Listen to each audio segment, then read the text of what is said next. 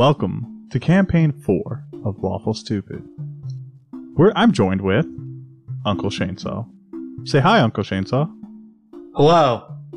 So, we've done 2 other one-shots. However, you're probably going to hear this out of order. Or in the order I chose. So, enjoy. That said, Shay, welcome back under my domain. I'm excited. I love it. Same. Good. So what I would like you to do, Shane, before we kick off this wonderful adventure down the backstory of your character, just tell me about your character. Give a physical description of the important parts that you care about for people to know. His race, his class, and level for me, please. And talk about your subclass specifically, because that's a little different. Yeah, I got you. So this is my sweet boy, Gustum Derringer. He is why can't I think of what the name of it is? A wild hunt shifter. He's a large panda man. He is a custom subclass that I've had for a while now, called the Circle of the Twice Baked, which is a subclass coming from the Twice Baked Soul, the kind of blue magic cooking based subclass series, I guess. I've made a few of them now. Yep. For a few of the primary classes, but he is a druid. Some of the special things about him is that he is kind of like a blue magic class, so he will be collecting like monster bits throughout the campaign, and he will be cooking with them. He is an accomplished chef, and as he eats these magical meals that he creates, he's going to be able to get some powers from those creatures, kind of mimicking their abilities and their strengths. So very fun times for me. And so class and level, did we say that? Yeah. So he is a Circle of the Twice Baked Druid. He's level 3. To describe him, he's like a big old fella. He's 6'4", 270-ish pounds. Looks like a large panda-like man. He's got those dark circles around his eyes, and he's got little black ears amongst his white hair and kind of long sideburns that come down. Kind of a big bearish man, dressed in chef's garb, so just really simple kind of hemp and linen clothes with like a little white towel cloth tied around his waist. He has a large pack on him almost at all times that's just filled to the brim with various cooking equipment hanging, with like pots and pans and whatnot hanging off of it. And that's kind of his traveling gear. His general vibe. I love it. I'm excited. I love the blue magic element. I love the Twice Baked Soul. I've been alongside it a few times now, so I'm pretty excited to help you enjoy it some more. Never done it in a long form campaign like this before. I've done it for like a one shot. I've done it. This is going to be really, really cool to see it play out. Kind of maybe tweak and refine it and play test it a little bit as we go. I, for one, am very excited, especially in the setting we're going to be in campaign 4. Mm-hmm. So, if you're ready, sir? I am, sir. Well, let me take you on an adventure then.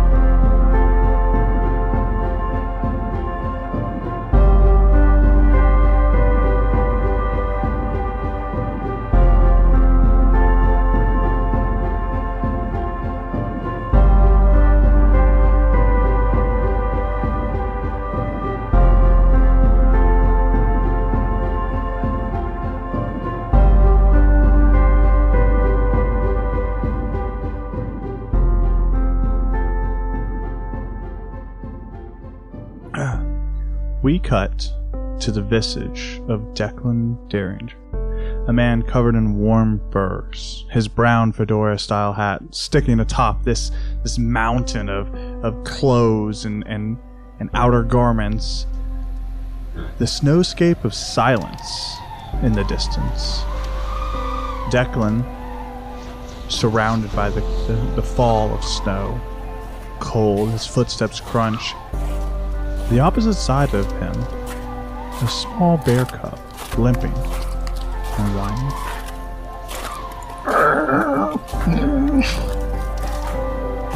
Declan makes note that the bear cub has panda-like markings around its eyes. And he says, "It's okay, little one. I can help you.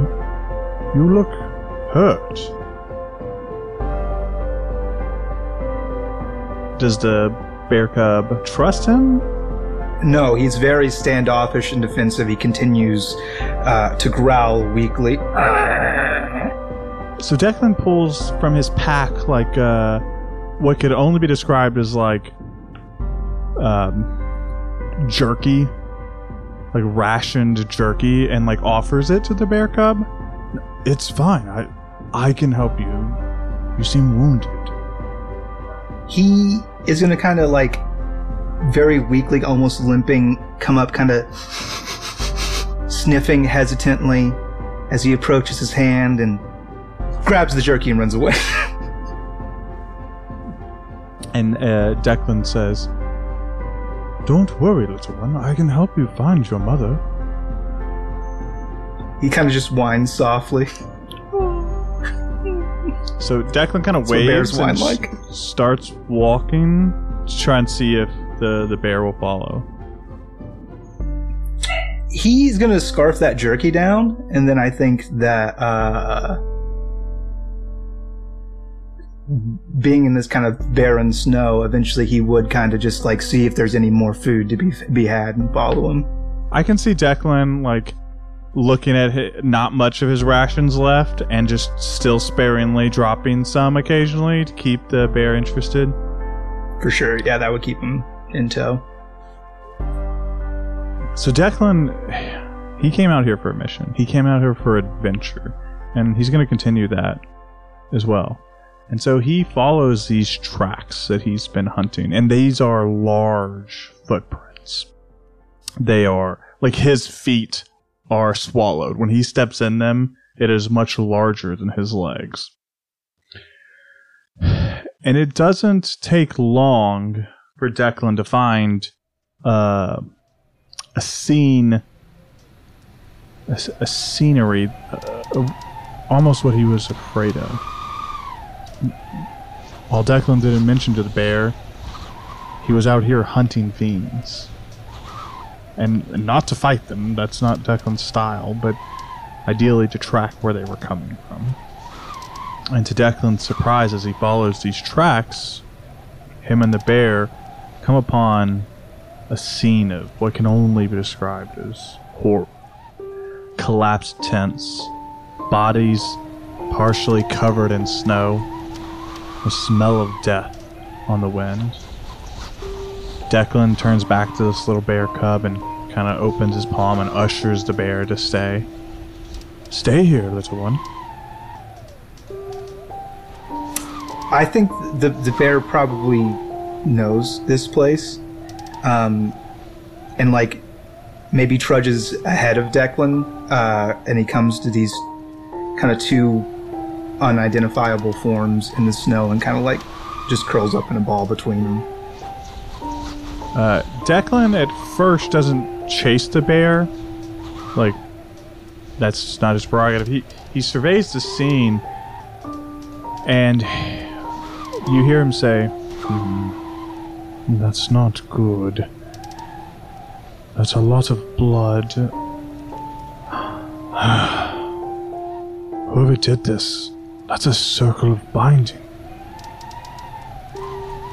And then he walks over towards the cub, and as he does so, he says, "Oh no, these poor druids. They gave their life to put that thing away." And he, not one of the two that the cub is circled up with, there's a nearby one. He leans down and kind of helps close these eyes that were just frozen open.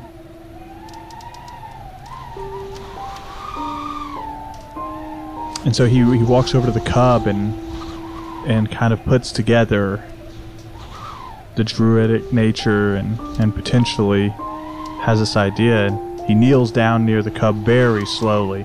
You can like slowly hear the almost heartbreaking crunch of snow as Declan leans nearby and says, "Is this your circle?"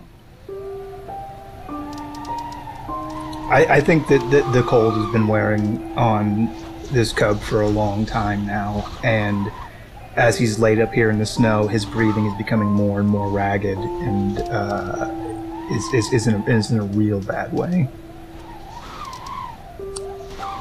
Declan gets closer, noticing the bear is not reacting, and just kind of gives him a pet. Can you hear me?" And I think with that, there's like a shiver from the cub, and as the cold just finally eats away at him, and he kind of just shivers and breathes this ragged breath, he collapses and transforms into the shape of a small boy with these still panda-like characteristics, covered in just sparse rags, just face down, unconscious in the snow. Declan quickly takes off his outer garments and wraps the boy up. "You've been out here all alone." Declan takes a look back at the camp, surveying the damage and also the time that this boy must have been out here alone. "How long have you been out here? How long have you hid away in that bestial form?" Declan looks down at this small child. "It's no matter. I've got you now." Declan takes the boy in and he scoops him into his arm, and he begins to march back towards his own camp. "We won't forget your family, little one, but we will give you another hearth to lay your head on."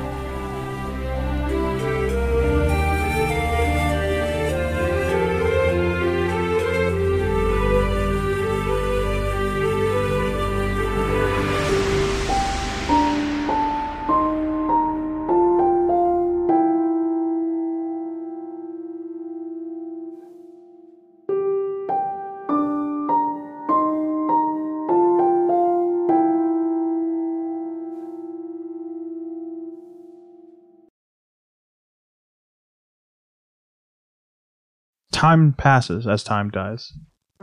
Suns rise, suns fall, moons shine, moons wane. We see images of Declan training Gus, using small berries as rewards for doing simple tasks. Declan pats Gustum's wild hair and hands him a small berry. "Good job staying in your mortal form. You don't need the safety of that bear anymore."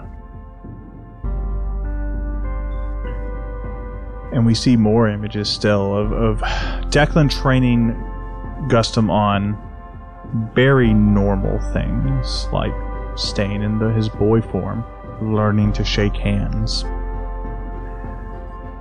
And as the years begin to pile on, this small boy begins to grow up and out, and we see Declan say, "There's a chocolate-covered berry in it for you, if you can tell me which greeting is best when introducing oneself."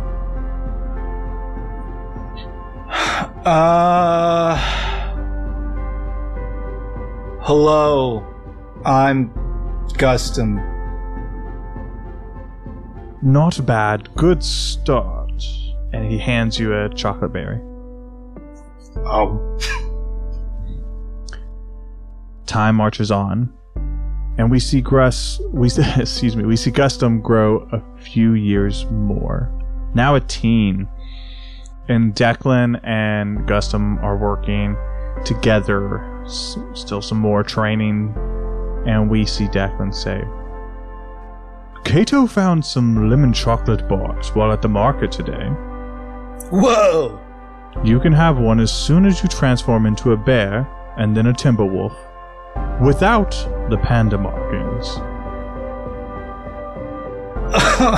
Oh, bummer. Okay, alright, here we go. And I think he tries. That is actually outside of my area of expertise. I cannot become a bear. So I think that, not like a full-grown bear. I think that he goes like bear cub instinctually, and he's just kind of this weird-looking, like, he's got one under mark of a panda eye, but the other one's clear, and there's nothing on top, and he's like, And you see Declan toss this lemon chocolate bar.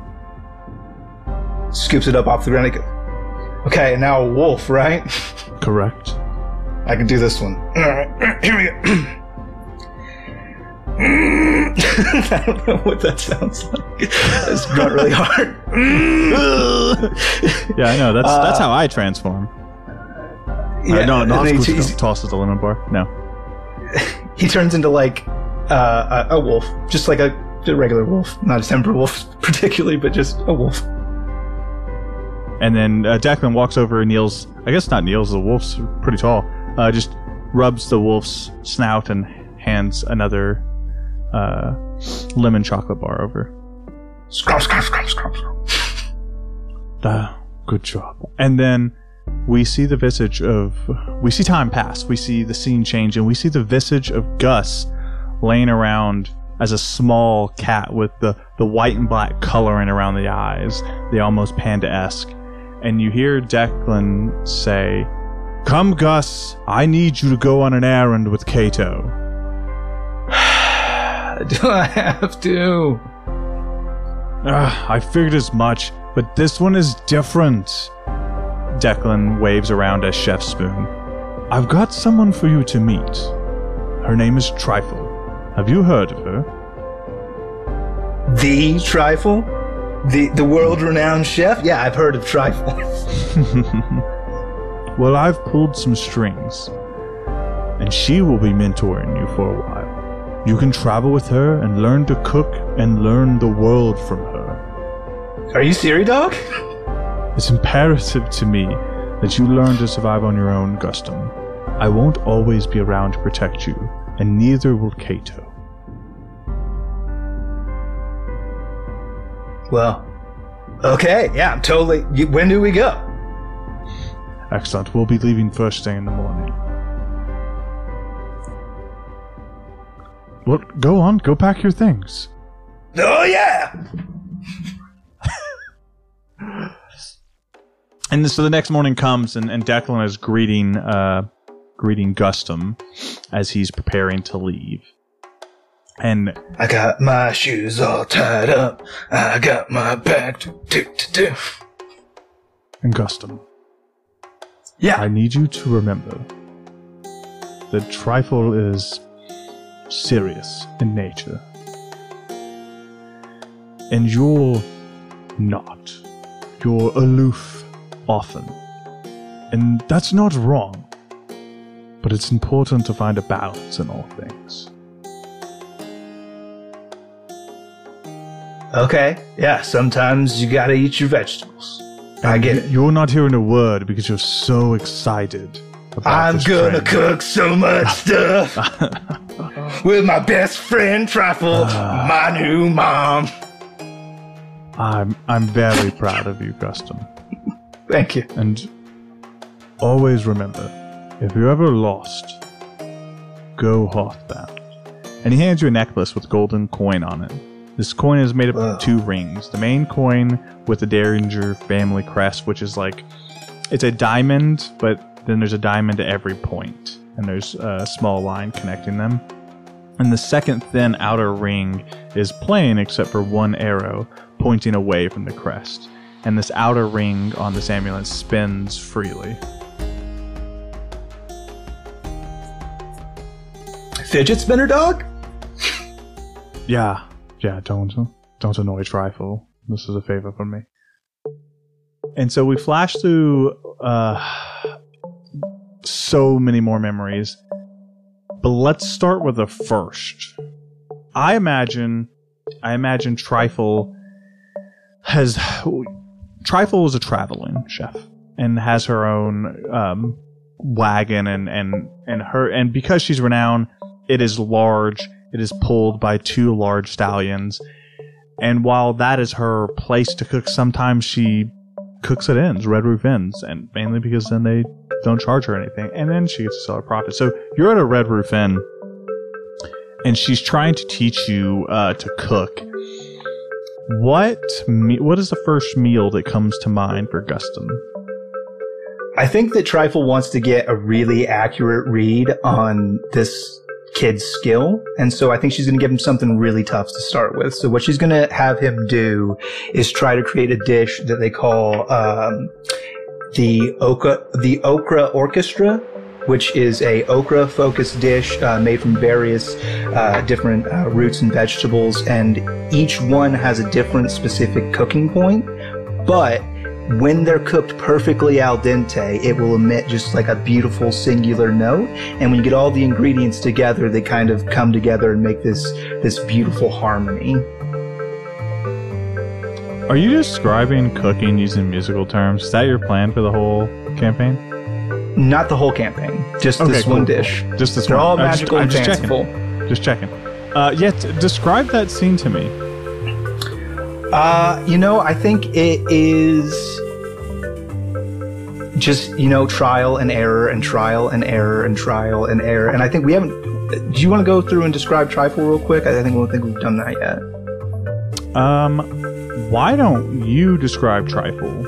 So Trifle is really your baby.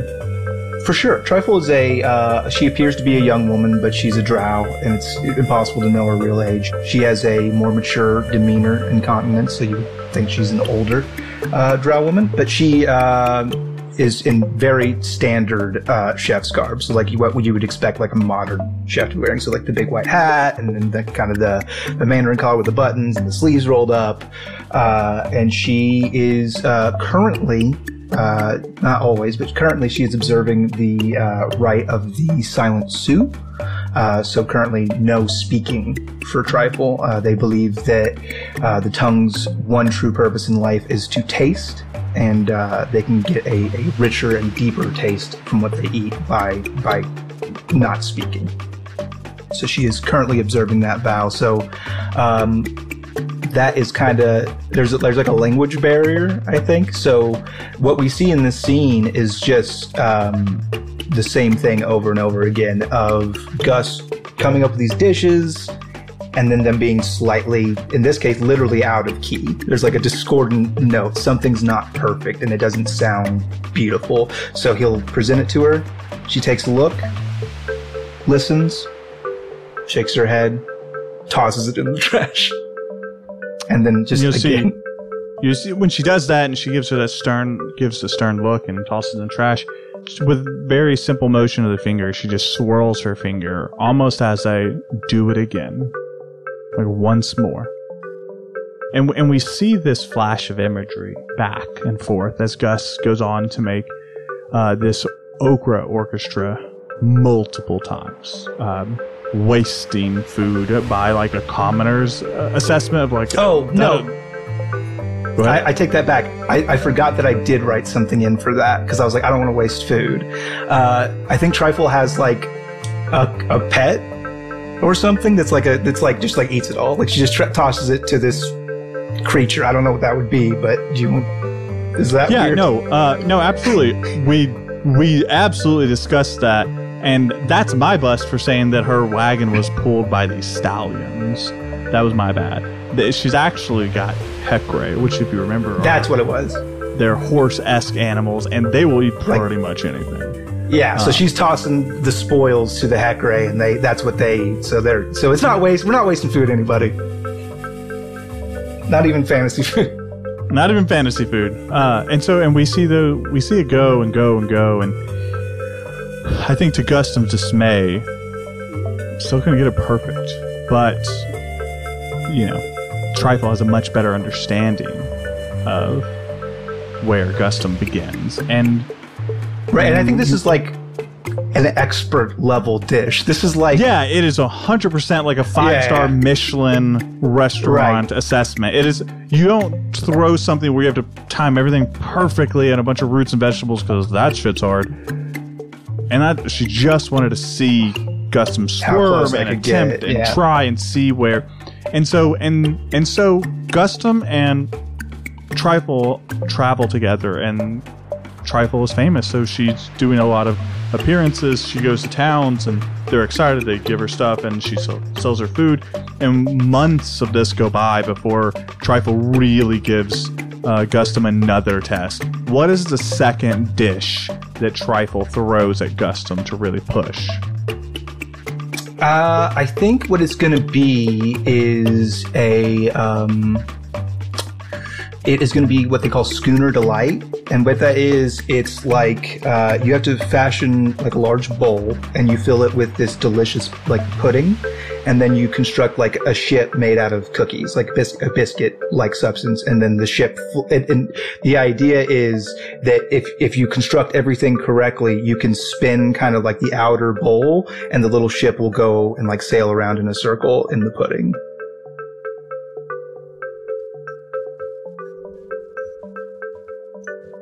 That is a very unique dessert. And so you guys do.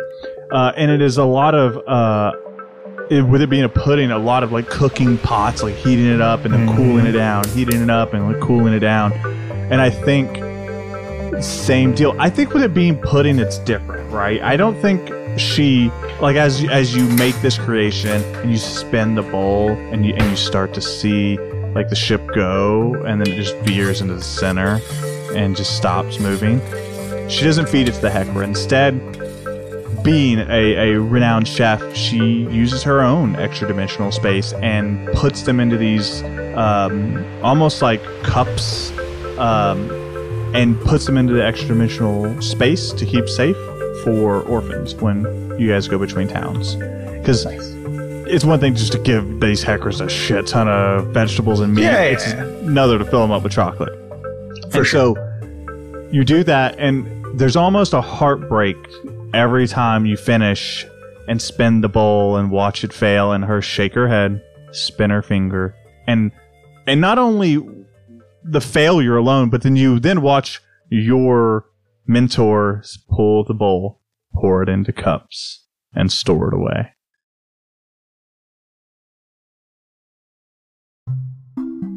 One thing we love at Lawful Stupid, among the other things we love at Lawful Stupid, is spreading the word about your business.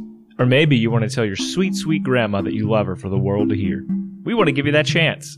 If you're a business and want to get your services on the air, or just want to tell a loved one a personal message, head on over to lawfulstupid.org/message in a bottle. There you can take around 250 words to say what you want. Business ads are $20, personal ads are $10. Tell the world what you have to hear with Lawful Stupid's Message in a Bottle.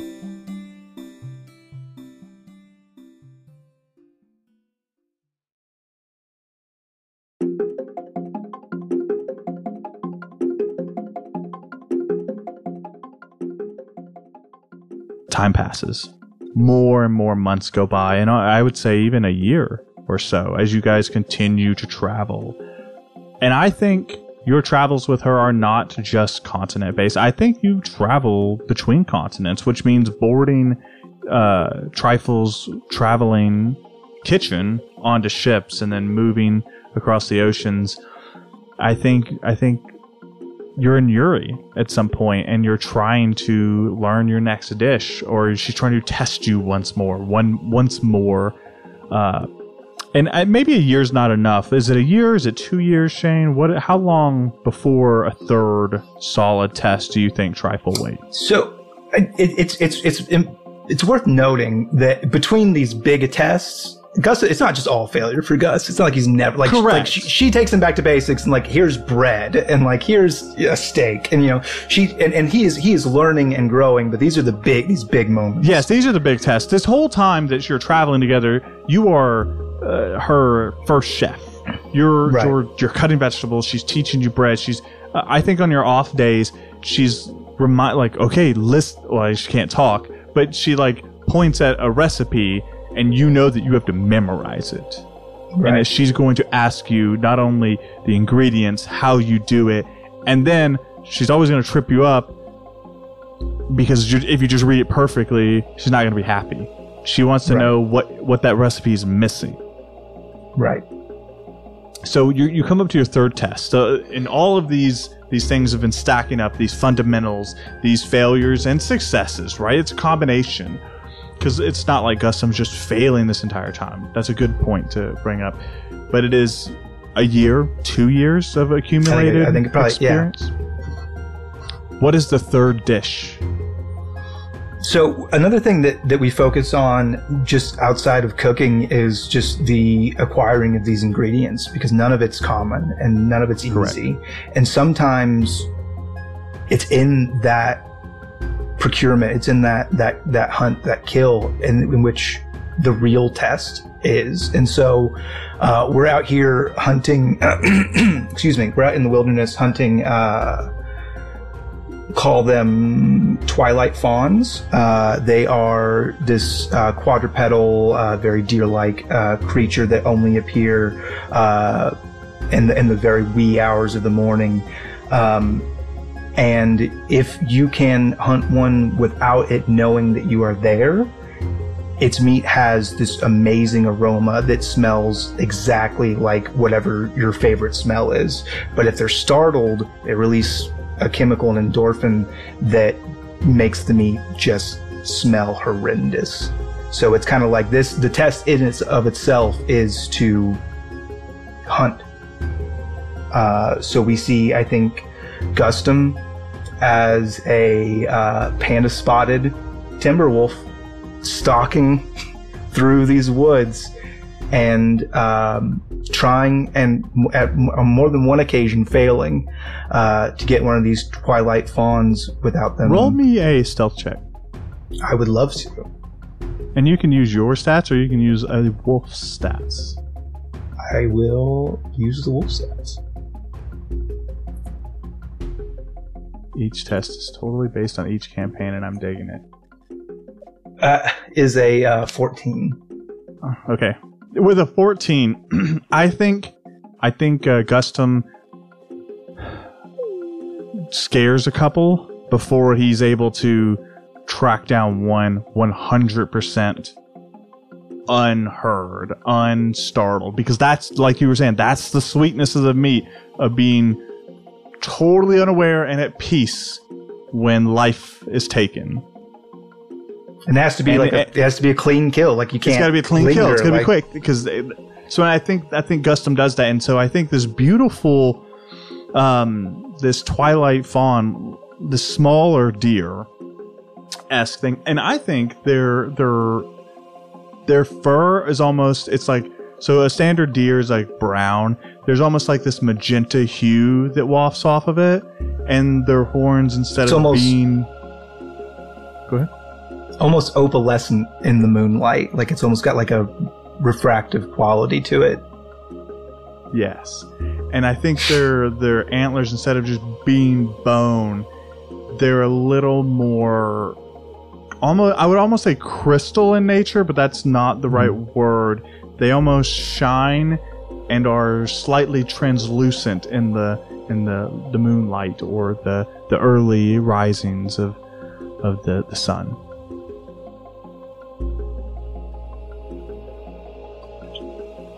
And so you're able to leap on it and just go for the so neck. What do you make out of quick that? Yeah, so this is going to be we're gonna do this up full smorgasbord style. We're gonna do the ribs up. We're gonna do the shanks. We're gonna do steaks, and then everything else is gonna be processed for sausage and jerky.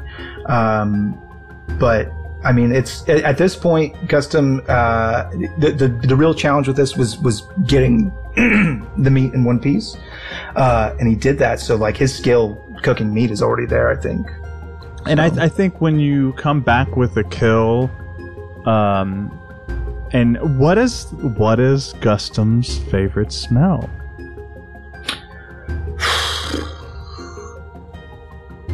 I think Gustum's favorite at this point in his life it is like rich roasting chestnuts that he used to have back before he can remember.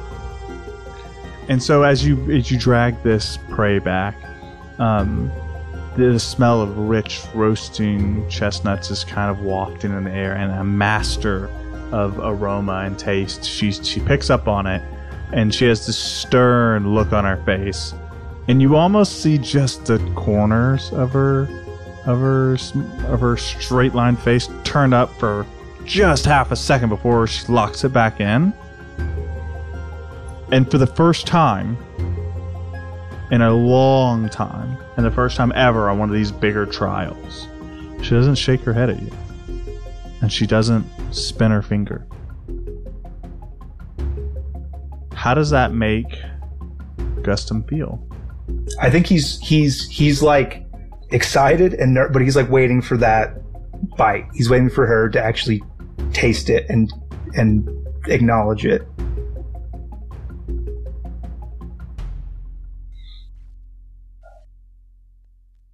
And success is what success is.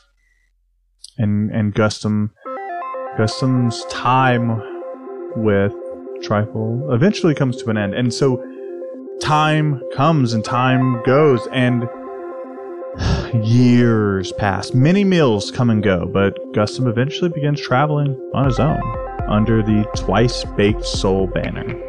And as the years go by, we find ourselves in the small, rustic village of Riverside. And as our view is filled with Riverside, the village of Riverside, the sound of love fills our ears as we approach the sign on a building that says, 2 spoons is enough. We come into the scene of Gustum and who we would know May cooking, very much in love. Shane, can you do me a favor and describe May and describe the scene of them cooking and the happiness that the two of them have in the kitchen? Yeah, I mean, it's May is a young half-elf woman. She's got brunette hair with bangs, and it kind of tucks behind her slightly pointed ears. She's got a really warm smile, and she wears what do you call those summer dresses? What do you call those? The summer dresses. Flower dresses. No, it's summer dresses. Yours are the ones that are a little loose and a little sheer. Yeah, I like the summer dresses. Yeah, those are summer dresses, my dude. Sundresses. Yeah. Yep. This is why we have patrons. Yeah. But I knew what you meant when you said summer dress. I was sundresses and all the pretty prints and the pastels, and she smells like spring because I mean that's May, and she is the spring, and they're cooking together and they're having a great time. And May focuses on the mains, and Gus focuses on the sides, and they have a meager and happy life together, where they're able to cook their own food and feed the people they love. What meal are they cooking when we come in this time? I mean, it's a full spread, I think. So, we're getting ready for that dinner time rush. Right now, Gus is working on just like a hearty stew and slipping in more dragon chili flakes than May would probably like for him to do. But he gets a little bored with the ingredients that are on hand. So he's got to spice it up a little bit. And then May is just pulling out a roast turkey from the oven. I think just a big fat bird, just ready to go, just perfectly moist and rocking. And so before the dinner rush comes open, I think the windows are open to kind of let the heat go out naturally. And there's this little clockwork bird that kind of floats in, and it's all over the place. Like, you can tell that it has seen some things. It's got a bent wing, and it kind of comes in and crashes right down onto your, like, not the stove, but your cooking area, probably through some of your food. And clutched in its hands is like this, like, beaten up and worn envelope. Whoa, what's the deal, little bro? What you got there for me? This is my character voice. This is what I sound like for the whole campaign, bro. Too bad, dude. It's the whole time. My brothers in nature, what can I get started for you today? So this clockwork bird has a worn envelope, and on the outside of it is the Derringer family crest.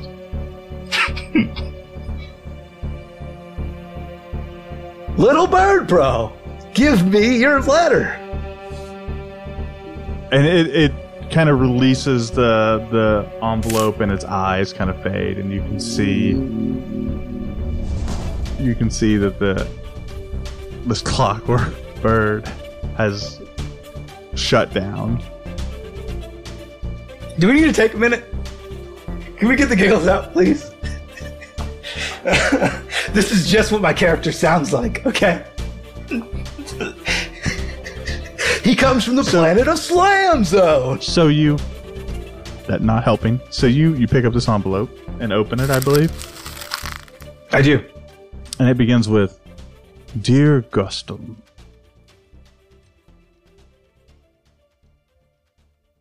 This is the part where you read the rest. Oh, I read the rest. Yes.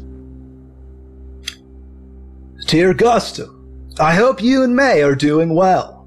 I long for her lemon chocolate bars. I miss the sound of the two of you cooking and wish that music upon my ears daily. Please give May my best. I wish I was writing to inform you of my next visit.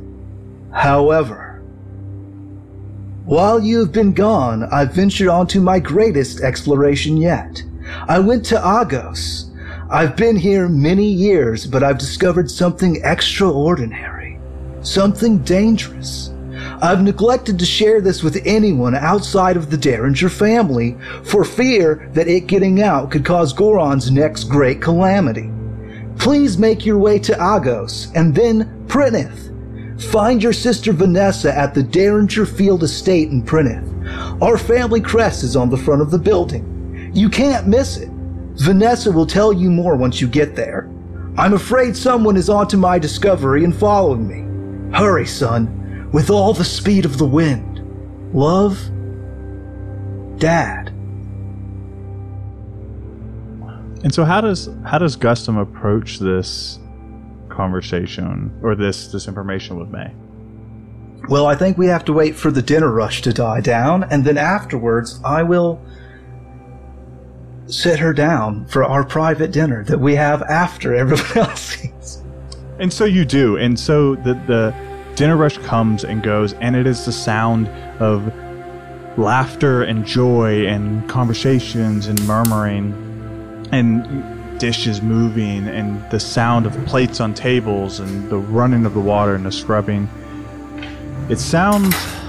It is heaven for you two. It is an orchestra of your lives. And you do well. And tonight is a better night than most, even, and you're even getting a little more business than Teresa, which is like not something you guys often do, but it is always nice when that happens. And so you guys are sitting down at the end, having just put up the chairs and finished cleaning up after cooking your private meal. And what do the two of you eat? It's not even like a private meal separate. It's just like Leftovers? the leftovers, really. I mean, we're not going to cook a whole new meal after we spent all day cooking. And so you do, and you're sharing this meal over wine or anything else?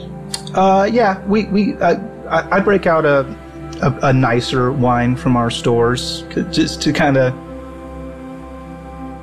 get the ball rolling. Yeah. You look nervous, Gustum. Is everything okay? Yeah, May. I got a letter today. From my dad. And she's like eating, and she kind of looks up a little interested. Is he doing well? What has he gotten into?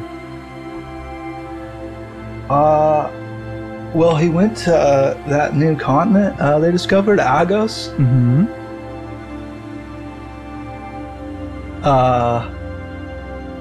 And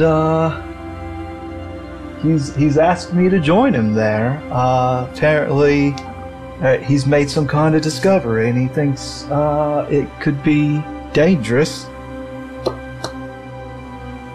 And you need to go? Why not Kato or one of the others? A little more suited for that kind of thing. I guess it's kind of like an all hands on deck kind of thing, you know? Well, how do you feel about it?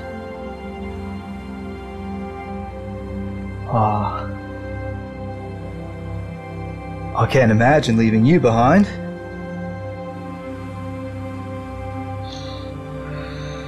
Do you want? But my family needs me also. And she's kind of, you can see this like wave of sadness kind of flash over her. And then you see, well, if you must go, I wouldn't want anything bad to happen to your dad. I love him like he was a father of my own. However, I do have one condition. Okay. You must write me every day. I want to know exactly what you're eating. That place is supposed to have all new walks of life. If I can't eat it myself, I must know.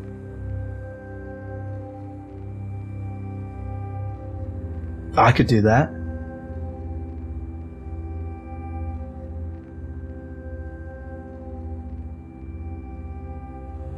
You have to promise to be careful.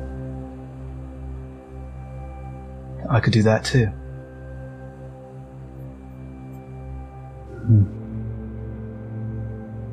And I could promise to love you, and I could promise to miss you every day. And she like laughs and giggles. She can see what you're doing. It's going to be okay. I know that. Declan wouldn't have you come into something if he thought you were going to get hurt.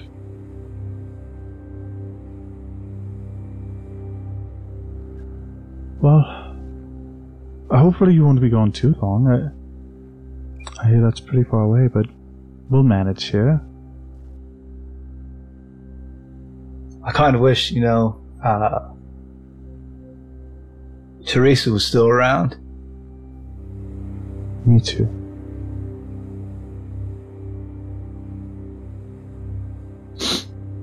You kind of see her tearing up a little bit, and she takes her napkin and wipes it.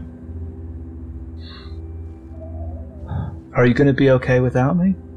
Yeah, of course. I will be fine. It's a lot, we had such a good night out. I wasn't expecting to end it with partying. Well, the night's still young. We got lots of this fancy wine left. So we do.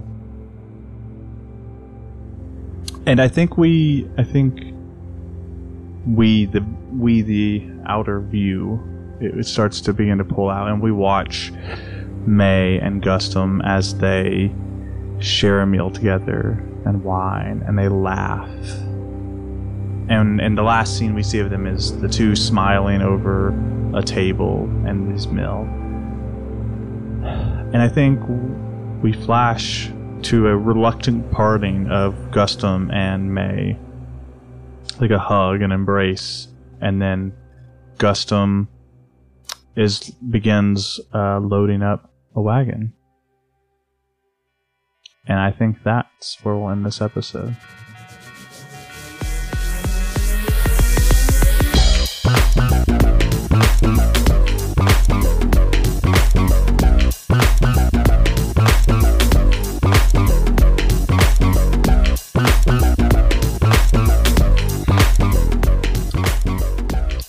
Two things. One. Yeah, what's up, man? One. Yep. Thank you for having an interesting backstory and letting me join on this experience. Also, date you. That's always fun. I love to date Dwayne. That's my thing. Two, I apologize to the cast and crew. A combination of Shane's voice catching me 100% off guard and the patron chat not helping. I could not compose myself quickly enough, so that is my bust. My bad, Shane. Because Shane, you were doing some very good things, and my face was coming apart, and you were like, dude, I'm just I saw it in your face. Oh, please, I'm trying. But it was I tried to collect myself, but It's funny. the patron chat was killing me. I could have warned you. No, it's okay. It's funnier. This is the podcast, and I'm gonna use this as a good selling point. Hey, if you don't know this, you can be a $50 patron. I think all the slots are full right now, but keep an eye out on it. You can actually listen to these things live and chat with us and do what they did tonight, which is break me fucking apart. All right, we are coming into C4 any minute now. So Shane, we love you. Bye. We love you. Bye.